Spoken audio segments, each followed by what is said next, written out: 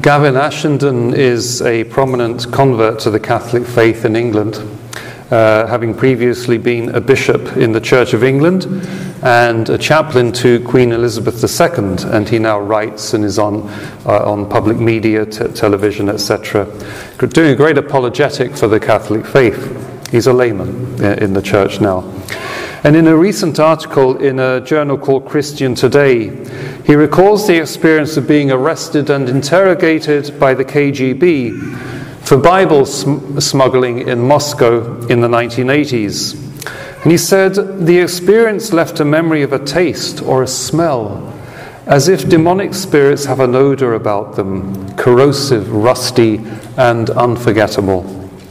And then he moves on to around 2003, some 20 years later, when as a chaplain and teacher at a progressive British university, still as an Anglican cleric of course, he smelt and tasted that odoriferous memory of Moscow again. He said that it came to him out of nowhere. I was shaken. I saw something I thought was defeated and dead, morphing back in an altered form.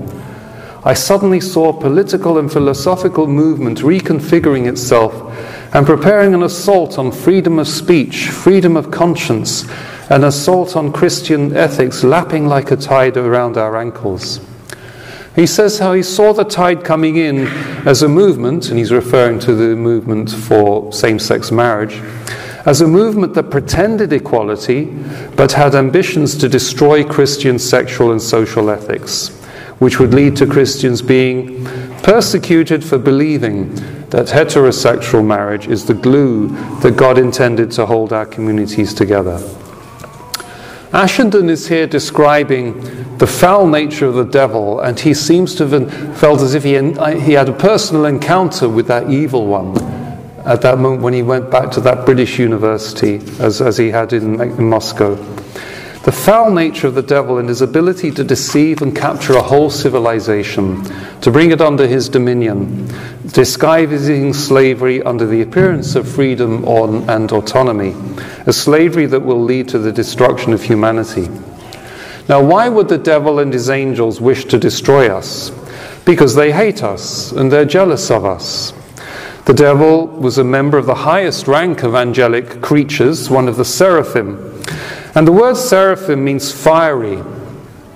And as well as heat, it evokes the idea of intense light, which is why his name is Lucifer, an angel of light, a light bearer.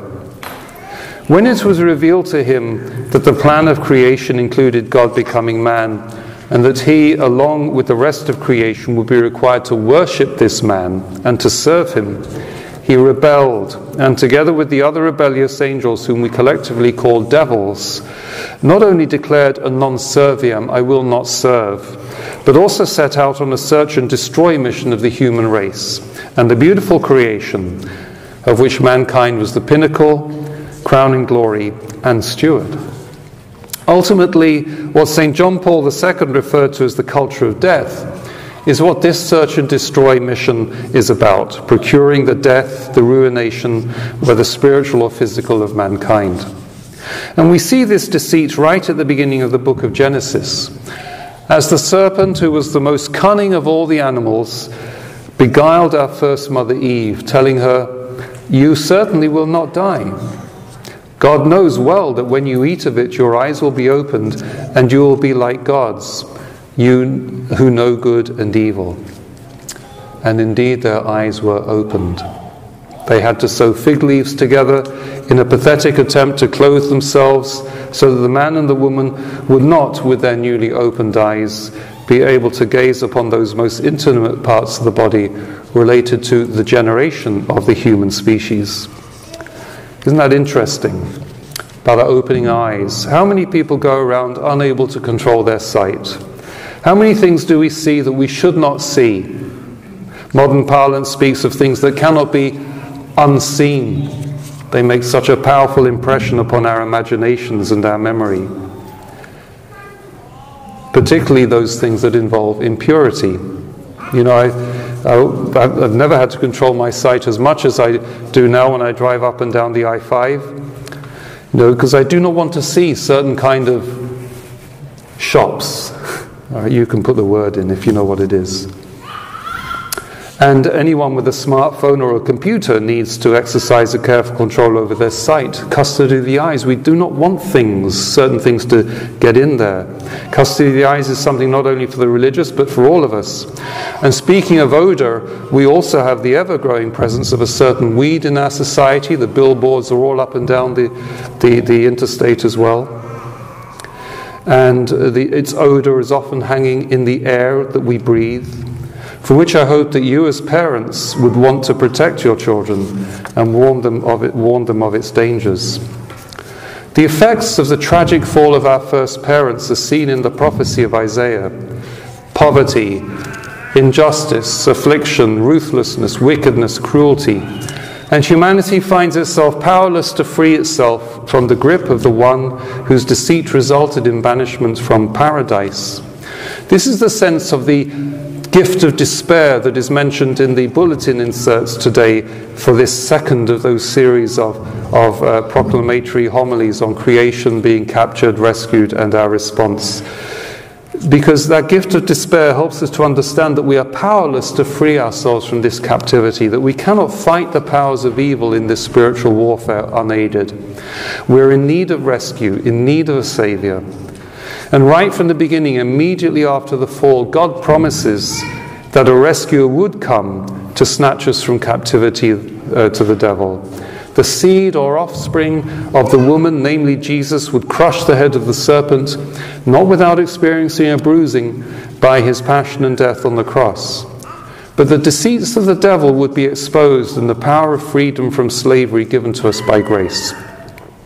The books of the Bible describe the constant battle between good and evil, the spiritual battle between God and the devil, as the chosen people alternately embrace and then break their covenants with God, falling into idolatry and suffering the consequences. And the prophets and psalms express a yearning for and a promise of rescue, a hope in one who will rise from the stump of Jesse, a descendant of David, upon whom the Spirit of the Lord shall rest, and who will lead people out of captivity to a holy mountain where there shall be no harm or ruin, but only knowledge of the Lord. And even the Gentiles shall seek this mountain, the glorious dwelling of the Lord, which is the church. The promise is fulfilled in Christ, whose birth we are preparing to celebrate once again, and yet we're all too aware that this idyllic image of peaceful coexistence that is in the prophecies of Isaiah between all the species of creation seems a long way from being fulfilled. But perhaps rather than the literal imagery there, we need to look at what it means for us that there are lions and wolves and bears and cobras and other things in our hearts, in our lives, and maybe even within our community. And maybe we're sometimes those wolves and lions and cobras who frighten the lambs, the kids and the children, and divide. So St. Paul urges us to keep reading the Bible so that we might not despair, but rather have hope by the encouragement that the Scriptures offer us. Through acceptance of His Word, God gives us the endurance and the encouragement so that at least we and the Church, in keeping with Christ Jesus, might think in harmony with one another, might glorify God with one voice, so that all enmity between one person and another in the Christian community might be removed, that we might welcome and honor one another rather than erecting barriers between ourselves and others in the church. And for this to happen, there must be an honest acknowledgement of our sins and a readiness to admit and confess that we have freely and perhaps stupidly fallen for the deceits of the enemy. We have preferred the foul odor of Satan to the pure air of the breath of God. And Advent is a time for us to be like those who went out, as we read in the Gospel, to John the Baptist, to be baptized by him as they acknowledge and confess their sins. We too must go out from our places of desolation or pride or hurts and confess our sins in the sacrament of reconciliation and confession, so that the purity of our baptismal garment may be restored. You know, the confession of our sins, I think, is the way that we, as the offspring of Mary, crush the head of the serpent.